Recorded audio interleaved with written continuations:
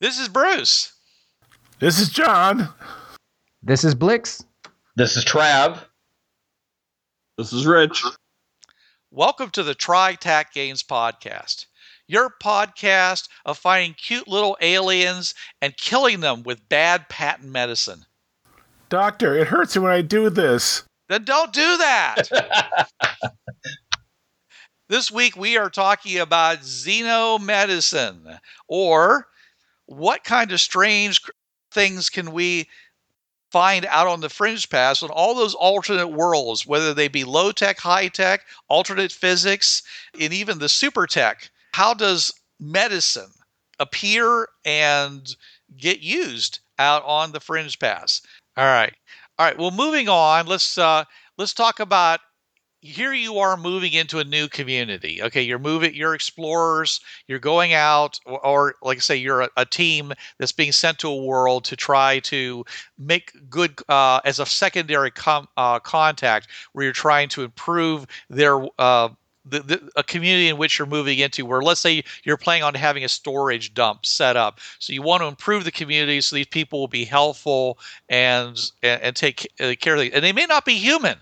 That's one of the things we have to really impress here, is the fact that even if they look human, they may not be exactly like the human beings that you know, because these are alternate universes. These are different worlds. They may have had a slightly different bump in their genome as they passed up through the evolution. So when you come into these communities, okay, the first thing you have to think about is that where is your biological database? I mean, you're going to need a large amount of information about different kinds of animals, so you can attempt to classify the people and even the animals, in case you're trying to be more of a veterinary, that you're going to try to treat and you're trying to improve their lives. So what are we going to have available to us as far as being able to do this? We're now getting to the point where you can do general level DNA, gene typing. We're not talking the really in-depth stuff, but you can now maybe do a little field use gene typing with some equipment you can bring. You can haul around portably. I would say another 10, 20 years, you should be able to gene type on the field and be able to figure out, okay, who are you related to, and work out their genetic heritage and where they came and who they're related to and what they came from. You find out the Erders. Erders, they got 10% Neanderthal in their genes, just because they come from a really alternate, different world. And this hey, might John, be. we are.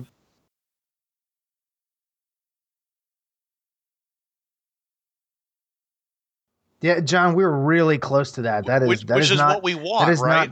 Not, yeah. It's not far from now. That is very, very close. All right. So, anyway, so how's that going to be? I mean, is there going to be like a litmus bottle? You just go and say, "Hey, spit in this," and you stir it around and you stick it into and you plate it across a strip, and it comes up and says, "Hey, these are the." Or is it going to be something that's man portable? I mean, it sounds like it is. What kind of gear are you going to need to take with you in order to figure out the divergence that the people and animals have from what you expect by just looking at them? Well, one, you need a database. So you're going to have a couple of DVDs worth of what we've typed on Earth, so you have something to compare to. So you're going to need a database of Earth Prime genetics.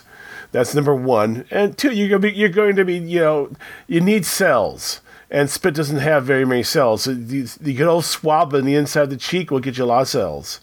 And but you still have to process that. So you need a centrifuge and some various chemicals to help you separate out the DNA from the rest of the stuff. And then once you get DNA, then it's just a matter of putting it in the machine and and waiting for the thing to beep. That's done. At that point, and give you a classification of what this person is. The genetics. Do they have any markers? Are they prone to heart attacks? Are they prone to diabetes? Are they prone to arthritis? Stuff like that. Well, I can see where you might be able to tell that in a human being, but is it going to be that easy to tell that in something that isn't a human being? Yeah, that's very, very correct. There you'd have to actually convince the entire village, and the next 10 other villages around you, let you come along and say gurgle, gurgle, gurgle. Thank you for the swab. Thank you, and so you have a baseline. You're going to have a hard time with that in some ways because, ancient cultures, if they feel like you're taking something from them, or you show up with gloves on and a swab, you might have some issues. So you may have to come up with something that's help treat their wounds and take the bandages and anything else you have. Sure. Well, I was thinking there is a source you can find cell material in. It's the same thing we were talking about earlier in the show. Oh, the poo. Yeah, actually, you could. Yeah, sure. But how do you collect the fresh sample from an individual? That kind of thing. They might find that kind of taboo. I was thinking you could, you show up with kind of like a ceremony, and you treat it like this is what our people do. We chew on this and we spit it in a bowl and then we pass it around. So it's kind of a peace pipe thing. Yeah, kind of like a peace pipe thing. Yeah. You know how you go about doing it? You give it to the new guy on the team and have him do it. He's the one that collects it. Yeah. But you may have to become creative to do these kind of things with really ancient cultures, because some of them find like blood sacred. You don't know what you're going to be messing with. Yeah, I volunteered to collect the spit samples from all the virgin females. Wow. Oh God. Oh, Bruce. Sorry. I'll fight you for it. You're talking about collecting blood samples. Well, you can say we're going to do a blood ceremony, and what you do is you the little thing that you, instead of using a knife, you say, oh no, we have a different way of doing it, and you pull out basically something I'm very familiar with, a lancet. Only you have a lancet that collects blood. Get the blood sample. You tap yourself with a different one. You do the old thumbs together and we mingle blah blah blah blah blah, and you just do that with every person, and you collect the samples that way. And you catch something so horrible that you're dead the next day. No, you can. And then, as long as you're within driving distance of the portal, you go through the portal and come back through completely clean, except for parasites. I think you're also going to need a good pharmacological database too, because I know that there are different animals sometimes are completely allergic to medicines that work on other animals. Human being, you can't give certain drugs to animals that you can give to human beings and vice versa. So if you have somebody who's kind of say one of the old men or even the pangolins, they're not going to have the same, you're not going to be able to treat them the same way that you would treat a human being. So you're going to need a large pharmacological database to be able to say, hey, what are my options here? Or of the animals that they tested this on, were there any squirrels? Did they test this stuff on squirrels? Pangolin is kind of like a squirrel, isn't it? Well, don't forget, they thought that squirrels could carry rabies. Squirrels don't carry rabies. This was popular for almost 100 years. Really? Oh, I didn't know that. Yeah, they were telling me that as recent as 10 years ago. If you're dealing with, say, the Demixia, I brought this up earlier, you got to also be good with body work. Literally, if a Demixie falls and cracks his carapace, that's really nasty because they have no internal bones, and he may be out for a while, at least till he molts at that point. But thing is, Demixie surgeons are part, they do, what's the thing, is it arthroscopy? Where you use the little probes with the or in this case, arachnoscopy, but, Well, that just simply means that you're pushing something through a tube. That's what that really means. Yeah, they're very good at working that way. But if you have a shattered carapace, you don't want a hole because it won't heal over. So you're going to have to work and try to rebuild his carapace, at least enough to support it. And yeah, you're talking like Bondo, maybe. Bondo or something like that on the surface to repair the surface so that at least it holds in place until he molts. When he molts, he'll grow a new shell. He'll grow a new shell at that point. Medicinal super glue. It's like a miracle. Yeah, there actually are a lot of surgical glues that would be useful. Bruce, those surgical glues are literally the same thing. There's no difference. And also what they injected into my back, basically he said, all it is medical Bondo. Awesome. And I walked out of the hospital. And that's funny because I have that in my section at work too. Bondo. All the God. I'll never look at that aisle the same again. Thanks a lot. Yeah, I think we postulated that because they're so large, and normally can't have a carapace that supports. They have internal structure, so it means you may have to open him up to see whether in the internal structure has been damaged, and then that's gonna be fixed, and that's gonna be difficult because it also sort of molts and grows. So you have to consider whatever you put inside either has to go away after a bit of time, or it's going to be there, and it may actually restrict them from expanding and growing and basically from molting properly in the future. You might have to put a hinge on your repair work, a flap. Most of them will stop growing. It's like human beings. The human beings stop at a certain point. I had the privilege of growing an inch in my late 40s because of my thyroid. And that was an excruciatingly painful experience. But Richard, Demixie are arthropods. Arthropods never stop growing. Even the largest ones still grow. Maybe a millimeter. Okay, let's not go into that yet. But you can have dinner plate-sized spiders. Well, a lot of aquatic insects, they have the advantage that they're if they have any kind of air system, they're partially supported by the water, so they can get very, very large. So even larger than what we would normally consider to be an upper limit for terrestrial creatures of that kind. But anywho, yeah. But yeah, then you also where does it go from veterinary to doctor? Because I hate to say it, both Tazeel and the Blizniz, you'd be better off with a veterinary doctor for them rather than a regular doctor. See, that is a fine line because with Tazeel, they got the primate physiology. The heart and lungs would probably be in the same place. Blizniz, I'd be going more of the veterinary. Yeah, but the Tazeel, they're not lizards because we made them lukewarm blooded, so they're not lizards, but they're not mammals. They're dinosaurs more or less. All right, but then don't forget the second race on the Tazeel homeworld, the Archino, are basically birds, but they're kind of dinosaur birds, like Archaeopteryx. Something in that general line, but much, much bigger, human size. Right. So you're saying that that unless you're dealing almost solely with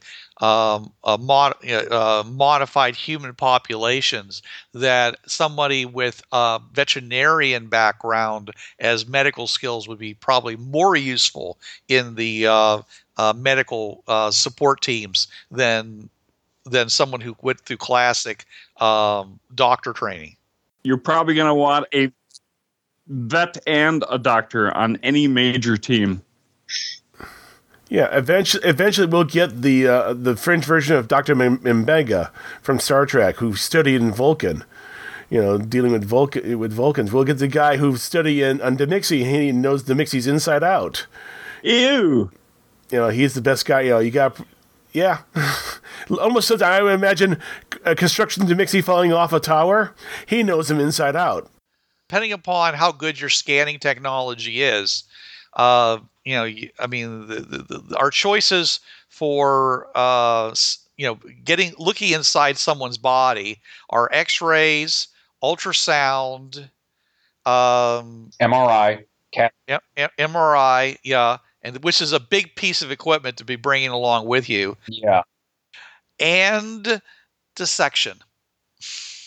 So you may end up enlisting the aid of notorious a profession of grave robbers in order to find out enough information to properly treat the populace that you're in. Yeah, I mean, a field X-ray system would have to be truck mounted. No, those are relatively small. Yeah, I mean, they have them in dentist offices. Yes, but they're plugged into mains power. Well, you need a generator with that. Yeah, I would think you'd have that. Yeah, and also it makes it easier at least to keep people from being irradiated by the X-rays. Have it in a truck, because then you can just lead line the truck. And you tell the mix, make it big enough for a Blizness to come inside. Because that's the only way you're going to X-ray them. Is this thing that big? No, you just simply put the films on the place where you want it. And you just put the X-ray device. Like I was telling you that I go to a dentist's office and he brings this thing over and sticks it to the side of my face, and I put this thing into my mouth, and bang, he's got X-rays and they're up on his screen. And he doesn't wrap everything up in lead, and his walls aren't covered with lead sheets. I mean, you just get out of the way of the way the X-rays are going to go. That's all. And also, Bruce, the film has gotten more sensitive over the years. So the X-ray they're taking, they also can send it straight to computers. Right. Well, I'm saying the film itself isn't even a film anymore. It's some kind of a sensor that when is hit by the X-rays, it produces an image on the computer. No, it's still film, because I was at my dentist's office last week, and it's still filming. They still have to develop it. No, but you're right; it's much more sensitive. John, you can do that, but I'm telling you that's not what happens when I go to my dentist. He puts this thing in my mouth. He shoots the X-ray through. It's on his screen immediately. He doesn't take it somewhere and develop it. It's done. Okay. You're also, I can imagine that, because you're in Atlanta, you're probably near. Well, actually, I'm also here in Seattle, and we have the University of Washington Medical Center. So I'm just wondering why. Well, it's probably expensive. That's why my dentist doesn't have it yet. Yeah. The better the X-ray, the more expensive the dentist. Boy, that is absolutely a truth. It's all covered by my insurance, so I don't know. Yeah, I'm serious. I'm allowed one set of dental X-rays a year, whatever they cost. I don't know. Yeah, with the dental insurance I had with Delta, it was here. Take a piece of string and find a doorknob. Well, but I was thinking though, with a Blizness though, if he has a major injury, he has larger organs. Just taping the stuff to his side that may not work. You may need something a little bit larger. Hey, I don't know. They have done surgery on elephants. Yeah. Probably look at the San Diego Zoo. Yeah, of course, elephants are thick too, so you may need a little bit more X-rays to get through. Well, look. Okay, a Blizness is no bigger than, let's say, a really overweight guy, a guy that weighs like 400 pounds. I mean, I'm not talking in totality, but I mean any particular part of the Blizness is probably not going to be any more difficult to treat than somebody who's like that, and they do. Okay, but like I said, is the best way of getting information on a populace is to actually examine their dead. which may have problems because they may not want you messing around with their dead folk. Now that's a great job, especially for the new guy on the team, to send them out to collect the bodies and from the graveyard. Of course, if you're on a world in which there's a lot of combat going on, you get lots of fresh bodies to work with. But you're going to run into a lot of religious objections, this kind of thing, and maybe a lot of societal objections because even if a society isn't very big on religion and that kind of thing, they usually are very concerned about proper treatment of their deceased. Some cultures is basically, I hate to say it, only the really high mucky mucks got buried properly, and everyone else may do however they may do. That seems a little loosey goosey there, John. Are you talking about a specific culture? Well, the Mayans, only the top Mayans really got proper burials. The rest of them were returned to the jungle, more or less. The Romans weren't. The high-level Romans were buried in tombs, small tombs. Everybody else either went into the pit or, much like medieval times. Mm-hmm. And also, if you're dealing, like, say, in ancient Egypt, even the poorest guys got a nice little tomb they got buried in. So it may be a little bit harder to, get the body out because the family's still there watching over it. Okay. These days, of course, whenever you're doing a biological study, you get these animals that have been harvested and then shot up full of goos and things like that to stabilize them. How old can a body be before it basically isn't any use as far as medical examination, as far of a people? How long do you think that would be? Depends on the preservation. Well, that's what I'm talking about. Temperature. Well, temperature and where it's at. I mean, some places the body may be humidity. It can really vary. We have bog people. We have the Iceman. We have guys who turn into a sack of goo within a day. Well, okay. So does that mean that that it would be a really good idea to have a large refrigerator truck in order to keep your examination bodies in? Cold storage is the easiest technique. Or can you just take a body bag and fill it full of formaldehyde? No. Freezing is bad, and it takes time for formaldehyde to get through the tissues. It took us a week to get tissue completely preserved and run with formaldehyde. Bruce, the best thing you could do is put somebody in a deoxygenated container. So put them in a container with zero oxygen in it. So then it becomes anaerobic. Put them in a container full of nitrogen. That's the reason why the bog people last so long, because it's an anaerobic medium that they're in, so the bacteria can't proliferate and destroy your tissue. Yeah, and what you mean by bog people, Peter? Could you explain that? Because I didn't know what you meant when you first said that. In England, and I think it's England, but in the UK they have bodies that have fallen into the bog, and the bog is this mud, this like really thick, this like muddy, marshy swamp like thing, but when the bodies sink into the mud is deoxygenated, so the bacteria cannot grow and proliferate the way they normally would, and the bodies wind up becoming preserved, because normally what breaks a body down is the bacteria that dissolves it, the stuff that already lives in you. Pretty much the stuff that lives in your intestines and eats the food that comes in you, when you eat, and is held in check by your immune system. Well, when your immune system shuts down and the bacteria are given nothing else to eat, they consume you. And some of the bacteria live on the outside of your body as well, start to multiply and devour you. Because your skin is a great defense against bacteria. But when it loses its ability to do that, the bacteria win.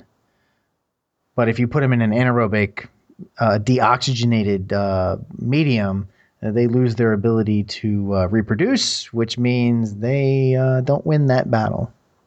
Actually, if you also can pack them in salt. Yeah, salt would be good. Yeah, but I mean, salt would I'm worried about like how preserved do you want your tissue is my thinking. I would think, hey, what about a refrigerated anaerobic atmosphere? They found that in the South America, where they found bodies on top of mountains and caves. Right, but they're desiccated. Yeah, they're freeze dried. Correct. Yeah. You basically having a big freeze dry. You still have to open the person up because there's bits that won't properly dehydrate unless the person's opened up. Yeah. No, there's the girl. There's a girl on tour. She's some sort of Incan princess, and she was a human sacrifice. So they set her cross-legged in a little cave on the top of a mountain, and basically she died of a cocaine overdose. Her cheeks are packed full of coca leaves and whatnot. What a way to go! Yeah, high as a kite on top of an Incan mountain. If someone's going to cut my belly open, I don't want to feel it if I can avoid it. No, she's swallowed like heaps of coca leaves. I can think of a worse way to go. Actually, I'm thinking. I just realized there's an example from the United States. He's actually in the Bureau 13 game. Sylvester, the cowboy mummy. He was found in Arizona, completely desiccated from the X-rays they've done of him recently. His organs are all there. They're all shriveled up, but they're all there. Yeah. So yeah, if you can, the main thing is reducing the moisture levels. Moisture is what's going to get you a body and not human pudding. Right. You can do two things, like the British Royal Navy did before the 19th century. When somebody died at sea and they were going to return them, one of their admirals, they put him in a lead-lined coffin and pickled him with alcohol. Yep. And the other method was to pack them in salt. Salt or brandy. Yep. You brine them. You get enough salt, they won't decay. The salt it's a natural antibacterial. It'll actually kill off the bacteria. Well, if you're just trying to mummify somebody, that'd be fine. But if you're actually trying to examine them biologically, then I think you probably, you want something that's not going to damage the tissues as little as possible. So, and your only option is freezing. All right, refrigeration and using that anaerobic environment, like keeping them inside of a clear bag that's filled with nitrogen. That sounds like a pretty reasonable method of keeping somebody useful for a couple of days at least. One of the reasons I wanted to be able to examine bodies is because a lot of times when you go to an alien world, you don't really know what the environment effect is going to be on the people, or whether or not these people are suffering from stuff because they've moved to a new area that they weren't before.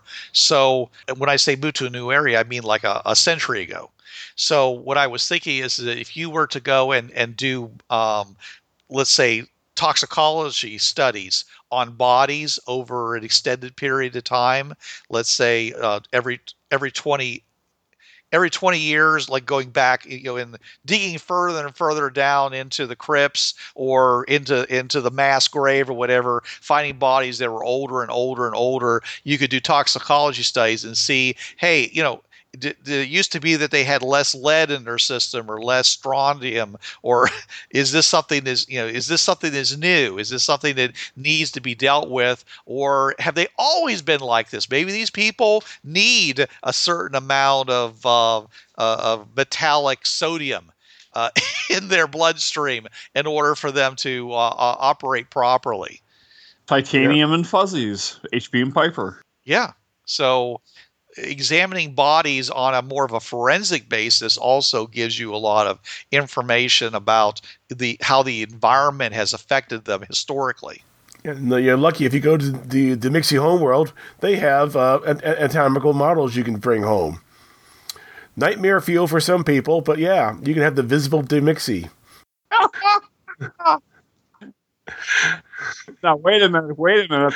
When we did the body tables for the original games, we went to Chicago and we measured the woman who's on glass slides mounted in the Museum of Natural History, every square inch. John, were you part of that expedition, or? No, I wasn't, but I seen her, though. because a lot of the people that are on some of these fringe worlds, they're actually not native to those worlds. They were refugees from other worlds during the war that happened 1,000 years ago. So you take a group of people and you move them to another world where the gravity is higher or lower, then you're going to see changes to their biological structure that was caused by some of these environmental factors. And of course, if suddenly there's no record of anybody having, if you look at the pits and you see that there's nothing left, there's no bodies back more than a couple hundred years, and then these people came from somewhere else, and that might lead to another area of investigation. But I was thinking, seeing the effects, the long-term effects of heavy gravity on a person, seeing whether they recover might be a big boon to medical science as well, because we don't have that information. Yeah. I think the closest we ever had to it, I think, Richard, you told me about this, they raised rats in a centrifuge at like 2 Gs, and it turned out they were healthier. And they were tough. Yeah, they were super rats. And very muscular. I think that was Bill Wardrop who was involved in something on that, and I think they raised them at 1.25 G, 1.5 G. So in other words, all those old pulp stories where the guys that got raised on the heavy worlds and end up being like these physical supermen were true. They didn't all just like have heart attacks. Depends. I think Hal Clement's Mission of Gravity. They had suits that helped the people that were under 4 or 5 gravities, but there are limits. Yeah, they also sit in a tank with an elastic film on the top of it that would go around their bodies like a whole body condom and hold them and suspend them in the water to try to take some of the strain off of constantly being under that high G-force. Yeah, you have to be at the right angle. Otherwise, at 4 or 5 Gs, all the blood goes down to your legs. And eventually, because you can only take that for a short period of time. There were studies on long-term studies on how long people can stand a certain amount of Gs. At 4 or 5 Gs, you can only handle that for a half an hour. Then you got to leave. And you have a stroke. That's all there is to it. Right. Well, that wouldn't be something that your medical team would have to deal with probably, because the population wouldn't exist, and if they did exist, then they probably grew up in it, or they're the products of advanced medical treatments. Now, which race is it that were the Erders that were shorter, a little tougher? Yeah. 1.2 Gs on their world, so everything's like 20% heavier. But like you said, the Erders definitely would be different physiology. I would imagine they would even have probably different blood types, just from their evolution. So they may not even be crossbreedable, but they may not be transfusible. John, they'd have the same blood types. They would just be highly calcium dependent. They would need more minerals than an Earth primer. They would probably be chewing tablets. They'd be crushing seashells. You'd find they would need high levels of calcium, high levels of vitamin D. They would need potassium. What else would they need? Possibly more iron. No, because that's just a component of blood. But you need calcium, you need potassium, you need vitamin D to build bones. And they probably have a heavier bone structure. They would be prone to arthritis earlier than an Earth primer. Paul, they may not be necessarily prone to arthritis, but their joints may have less range of motion because they're thicker and more and heavier. And it may have this heart that just makes our hearts look like wimps. Well, yeah, or they develop secondary 2-chamber hearts. Yeah, they could have more than one heart. Or within their femoral arteries. Yeah, actually, I was thinking that too. Yeah, that's actually a good place for it, because then it helps pump the blood up out of the legs. Well, the muscles of your legs act like a heart. They compress your femoral artery, and so walking around is really healthy for you. It moves blood out of your legs if you don't lay down enough in a 16-hour period. Well, whether it moves blood or not, it certainly is the main method of moving the lymph around. So that's that would be important too. Okay, so so that's what I'm saying. You need a good biological database, and you're going to need to go and study some of the dead, and in order to get a really good idea of the people that you're dealing with.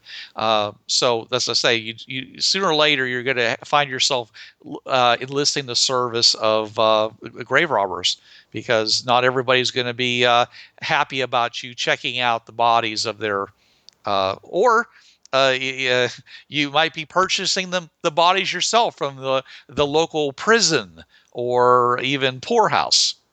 India exports bodies, or used to.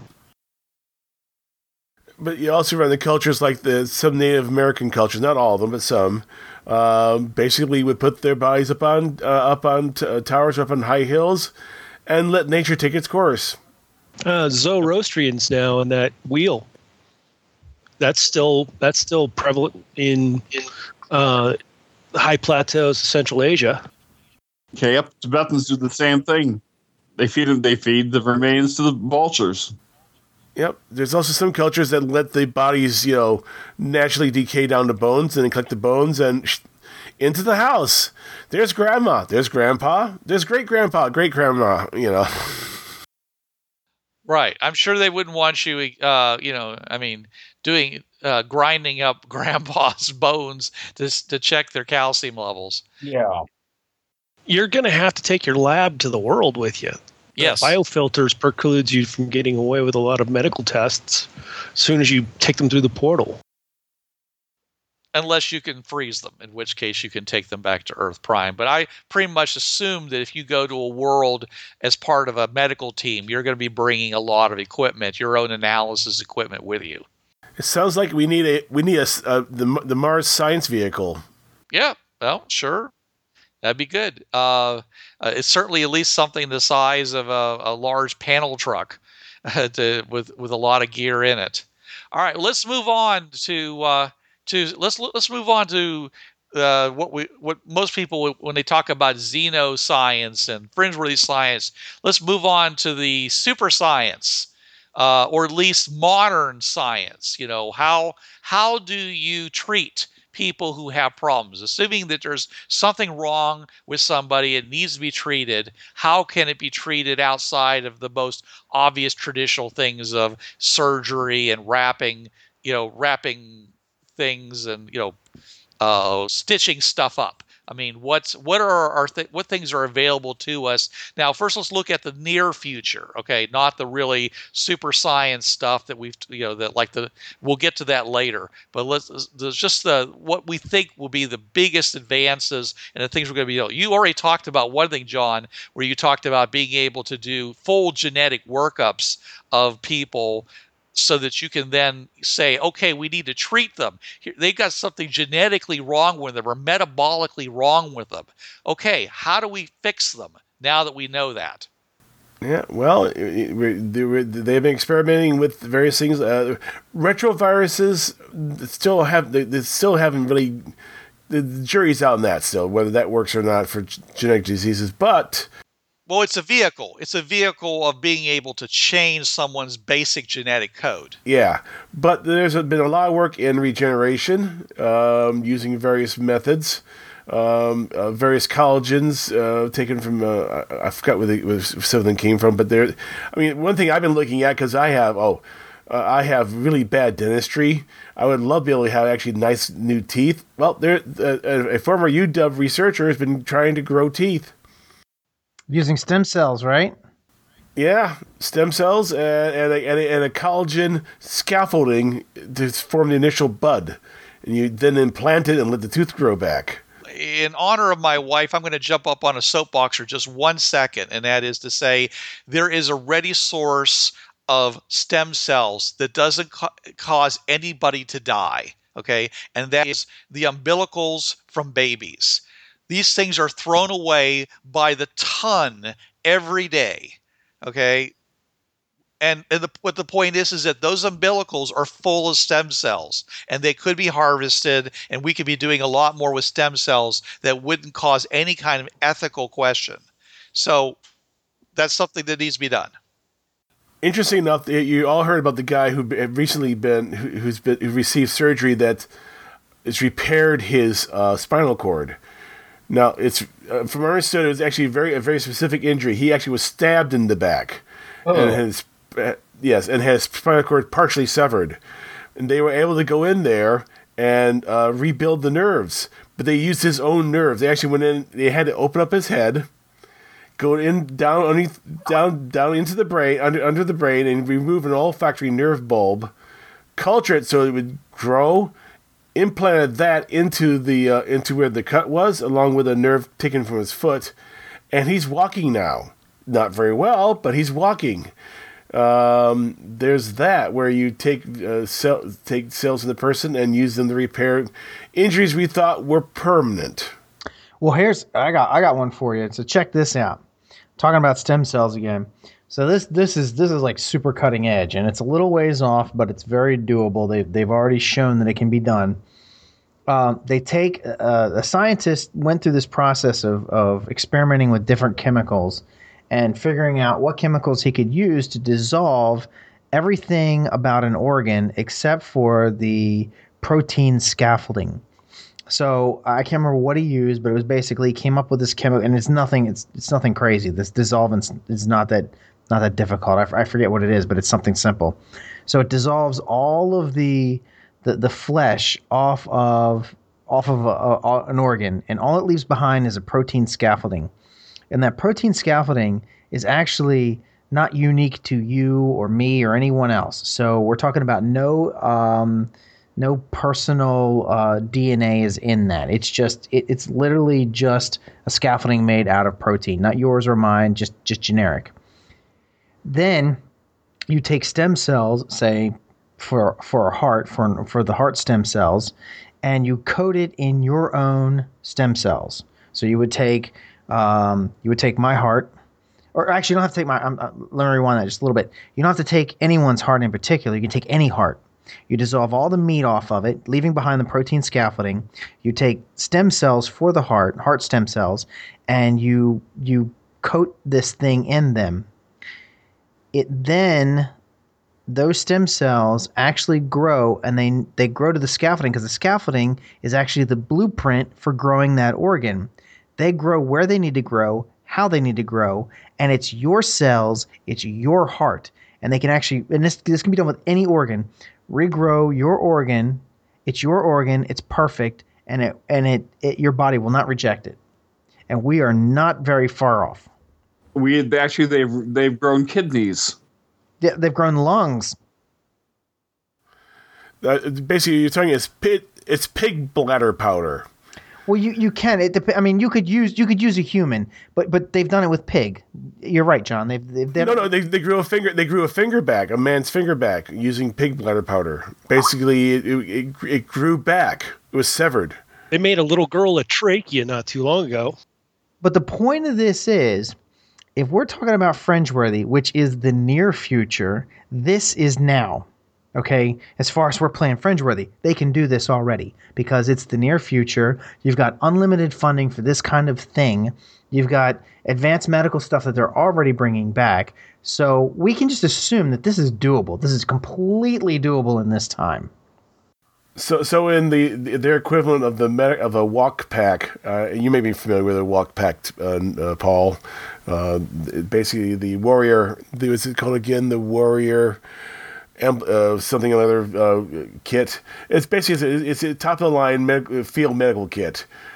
Include probably a packet of this scaffolding powder to help wounds heal. And a lot tougher than that. I'm familiar with the clotting agent powders. John, and what you're talking about being portable, you're probably more likely to be able. And this is another thing that's on the possible future: is 3D printed organs. Mm-hmm. Using the same sort of kind of thought process of stem cells, but literally just growing them like you do what they call additive manufacturing or rapid prototyping, just printing it. I looked in that. Actually, what they're doing in that is that they're building the scaffolding using 3D printing, and then letting the stem cells grow over it. Yeah, but this isn't going to happen overnight. Yeah. I did see Wired magazine had a article on printing a heart with a 3D printer. They have basically a cube, and this 3D printer has like 6 or 8 medium poured into one printer jet. So it lays down neutral gel until it gets to where the exterior of the heart was. Then it lays down pericardium cells. That's the wrapping that goes around your heart. Then it lays down cardiac muscle tissue, and along with capillary tissue, and then it lays down interior heart wall epicardium, and it skips over a space if there was meant for the ventricle, the atrium in, until it gets to the center, and it just works its way back and forth across it. It starts at the apex, the very bottom point of the heart, and works its way up top to the aorta, laying layer after layer, but it builds the gel medium around it. Paul, what you were saying about the skipping a space, it won't do that. It'll leave that gel, that medium gel, anywhere there's an open space, because the other layers have to sit on top. It's just laying down a neutral gel. Yeah. It fills where the ventricle or the atrium is going to be, and then after the heart is fully completed, it's sort of left to rest, and a electrical charge is run to get the little pacemaker cells that are embedded in the heart that gives you its parasympathetic nervous system, so you don't have to concentrate on making your heart beat. It does it for you. They slowly build up until they kick that thing off, but it gives all those cells a little time to extend their fibrils and grab onto each other and firm up and become tissue. Yeah. The guy I was thinking of, Peter, he actually literally just put the powder, under a bandage and so forth on his severed finger every day, and it would be absorbed in, and it would grow a little bit more and grow a little more. So literally was just putting powder. Yeah. And you know what's it's funny because it sounds like magic, but it's really not, because you got to think of it in these terms. You say, well, how does it know where to grow? It's like, well, how does anything know where to grow in your body? How did all the cells know where to go when you were a baby, when you were developing, when you were an embryo? I mean, how did all this stuff know what to do? It's because it's all pre-programmed in there. This isn't magic. It's actually very simple biomechanics. These cells, basically what they do is you have a cell in one place and another cell comes up next to it, and there's instructions on the one cell as to where you, the new cell, are supposed to go. It's like a jigsaw puzzle. It sounds complex, but it's actually very simple. There's signaling proteins on the exterior of the cells, so they recognize each other and then join up. Yeah, it's like the guy like you were saying, the guy who repaired his spinal column. It's like, well, why can't we do it right now? And it's because, and it's very complicated. I read a whole book on it. If you guys want to read about this, another book you can read. It's called The Other Brain. I can't remember who the author is, but it talks about brain cells and glial cells and all this kind of stuff. It's very technical. It's a really cool book though. But there's a blood-brain barrier.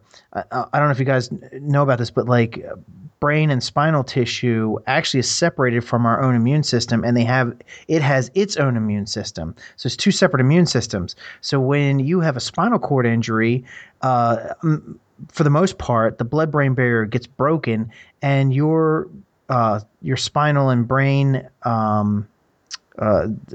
defense immune system fights with your exterior, your body immune system. They actually go to war because they don't recognize each other. And the brain cells actually your glial cells actually form a barrier to protect your spine from your outside body from damaging it. Well, the problem is that creates a permanent wall around that tissue, and it can't grow anymore. So they have to overcome that. So this is where your stem cells and stuff come in. You have to actually remove that barrier, and you have to have the stem cells come in and repair that tissue. Yeah. Now the thing is, what they did with this guy wouldn't work in Christopher Reeves because he actually had blunt force fracture. Because that did a ton of damage and created a huge barrier. You're probably talking about a very sharp, very thin, very narrow wound. But in the future, we might be able to do a lot more because we would be able to print up the kind of scaffolding we need in order to make those nerve cells grow the way that we want them to grow and bridge that gap that's been created by that damaged tissue. Your body's just a big biological machine. I mean, it really is. It's a very, in a lot of ways, it's complex, but at the same time, in a lot of ways, it's very simple. It works off of very simple mechanisms. Well, they're all cells, and cells are relatively simple. Yep. Yeah, so they all come together to make a big giant thing, which is you, with a lot of specialized tissue. I know John kind of poo-pooed the retrovirus things, but I like the fact that you could use retroviruses, for example, to turn cells in animals into biological factories to start producing medicines that maybe the community needs. Well, actually, that's mostly done in vitro. They actually play with one cell. They can work with perfectly, and then let it produce the goat that produces spider silk in its milk. Which is a real thing. Yeah. The thing is, right now with retroviruses is that there's a mutation rate they don't like. They actually still mutate even though they're carrying a different payload. Well, that's why it's the near future, John, because we're assuming they'll work this kind of stuff out. Mm-hmm. You can still use retroviruses for other reasons. You can give people the genetic code for antibodies so they can resist a disease. That's called vaccination, but yeah. No, you can give somebody the antibodies for a disease, or you can but if you can't bring the disease through the biofilters, you can at least bring a retrovirus along that has the genetic information that creates the antibodies. Okay, Richard, biofilter. I have a good virus. Will it go through? Or will I have to freeze the thing? You probably have to freeze it. All right. Well, anyway, I was thinking about things that you were doing there on the site anyway. So I was actually thinking about Dune, where they had the guy that was damaged by a poison. And so they created they altered a cat to produce some metabolic substance that he needed. And he had to milk the cat and consume whatever that was every day in order to continue to survive. See, one of the biggest problems about going in and helping a people is you have to help them in a way that is going to be long term. It's going to be sustainable. So if you're able to go and start producing animals that have the ability to exude, or as part of their own bodies, produce substances that are helpful to the community. It might be something as simple as something that produces the equivalent of an antibiotic. They excrete it from their, or as you said, John, in the milk. Maybe their milk now produces an antibiotic, so you can take this now antibiotic and give it to people, and this animal can reproduce and spread this source of medicine around further and further and further. Now, I know there's always the possibility of introducing some strange thing into the environment and causing a big ecological problem. Granted, okay, but I'm just saying is that using retroviruses and gene modification and such, which is something that's going to be available in the near future, seems to me a way of producing a lot of specialized chemicals without having to do really super science type stuff. Yeah. It makes you wonder, though. Say that you're in a place there's a plague, not to play off the current Ebola situation, but you're in a world and they've got something akin to variations of measles or smallpox. Yersinia pestis is still good. Yeah, and you need to come up with a vaccine. And trouble is, the current method of making vaccine is slow. So I can see in the near future, because we're going to need it, be able to make vaccines faster somehow. I'm not sure how, because the current method requires you actually letting the viruses grow in a medium like chicken eggs and stuff like that, where they then you could then kill the virus and put a dead version of it in as a part of the vaccine, so the body can recognize and make its own antibodies. You don't have to kill the virus; you just have to weaken it. Yes, they prefer the dead ones. Because the weakened one, all you need is one is not that weak. And you just infected that person with the disease. Some of them you have to have live, and I can't remember why. I apologize. I can't remember why. Some of them you want live, and some of them you want dead. But there's some of them you want live, and I think I forget what it is you do to them, but you make it so they either can't reproduce or they have like a you can limit their reproduction number so they can only reproduce so many times. If I'm saying that correctly, if I'm not, I apologize. Any biologist listening to this. I'm going from memory from I think 2 or 3 years ago when I read this. Yeah, are you talking about telomeres and stuff? Because that's I think so. That's on the DNA strands. I don't think that's actually no, because a virus is RNA, right? Maybe you can't do that with viruses. Okay, I could be wrong. Maybe that's bacteria I'm thinking of. An RNA transcriptorase inhibitor. I don't know. Let's not go down that road. Now, yeah, you've been watching too much Blade Runner. Yeah, I think so. I think we're getting a little too crazy. The big thing is, basically, if you can somehow remove the RNA, it's fine. But it doesn't need RNA. It doesn't need the RNA to live.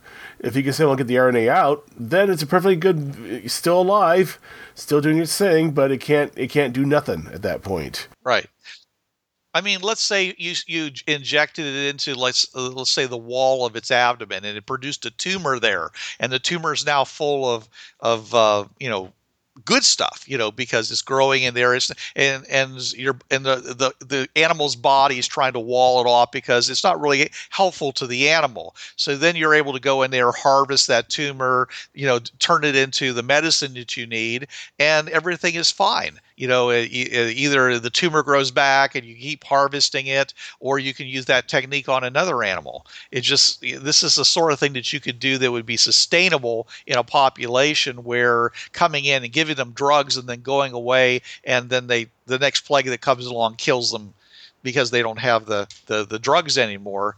You want to come up with a solution that's going to be good, that's going to be long-term and sustainable, unless, of course, it is one of these one-time only plagues.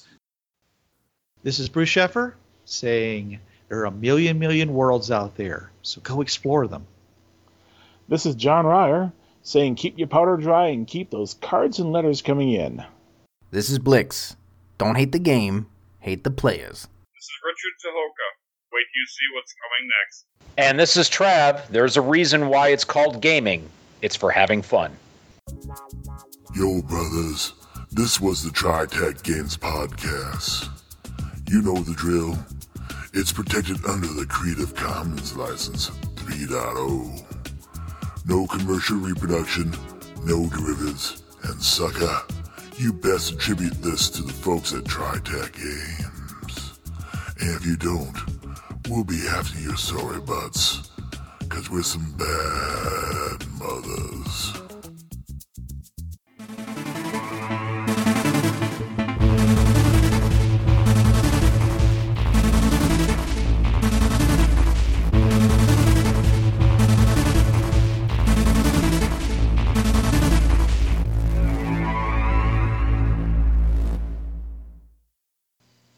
Hi, this is Trav of the Travcast, Hour 3 of Blind Wolf's Rubber Room Association on DementiaRadio.org, Tuesdays, 8 to 9 p.m. Eastern.